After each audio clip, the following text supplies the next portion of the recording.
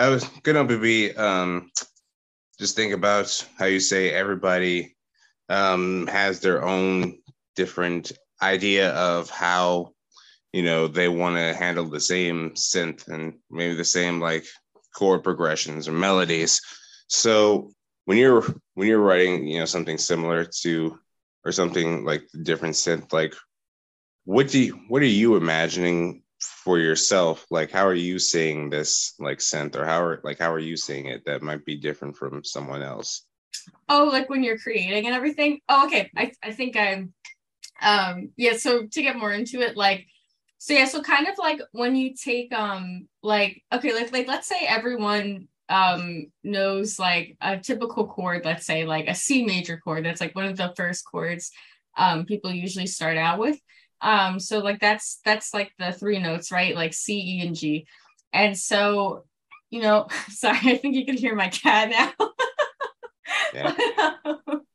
um but yeah, so let's say like everyone has like the same tools. Let's say everyone has the same notes that they can use, but I think like the way that we move from like chord to chord, let's say, is going to be different. Well, actually, wait, let me take a step back. So when we create, it's a little bit different than when we're all playing like the same piece of music. So like when you're creating something, everyone is like in their mind, the biggest challenge when it comes to like creating is taking what you can like hear and feel in your head and your body with music and translating that onto a page or into a song or whatever it is. When it comes to like performing a piece that has already been written, like like all like the like I can't think of the right word. I guess we'll say like the like the classical composers like Mozart and Beethoven, whatever.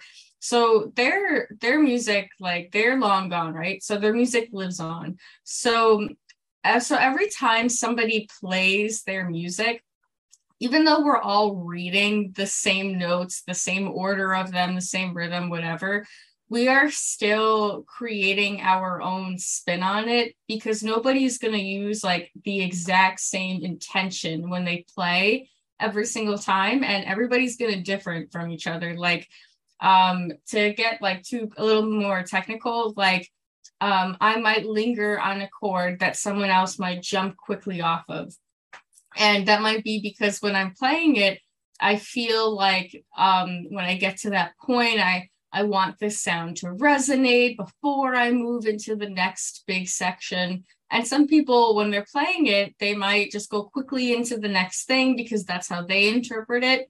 So I guess to kind of clarify what I was saying, like when it comes to being like a performer and you're playing pieces that already exist, we all have like our own take on it.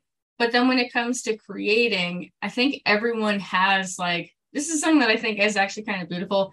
I think everyone has inside of them they're a completely like original way of creating music. And so like yes, we all have the same tools, like we all know like theory or whatever it is, like we all know how like if you want like a standard chord progression, you do like 1 4 5, like stuff like that. We all know that.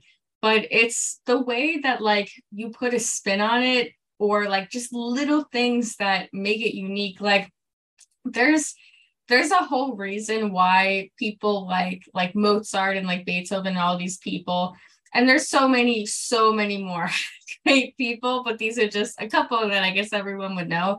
There's a reason why these people have been dead for hundreds of years and their music is still played today. Like it stood the test of time.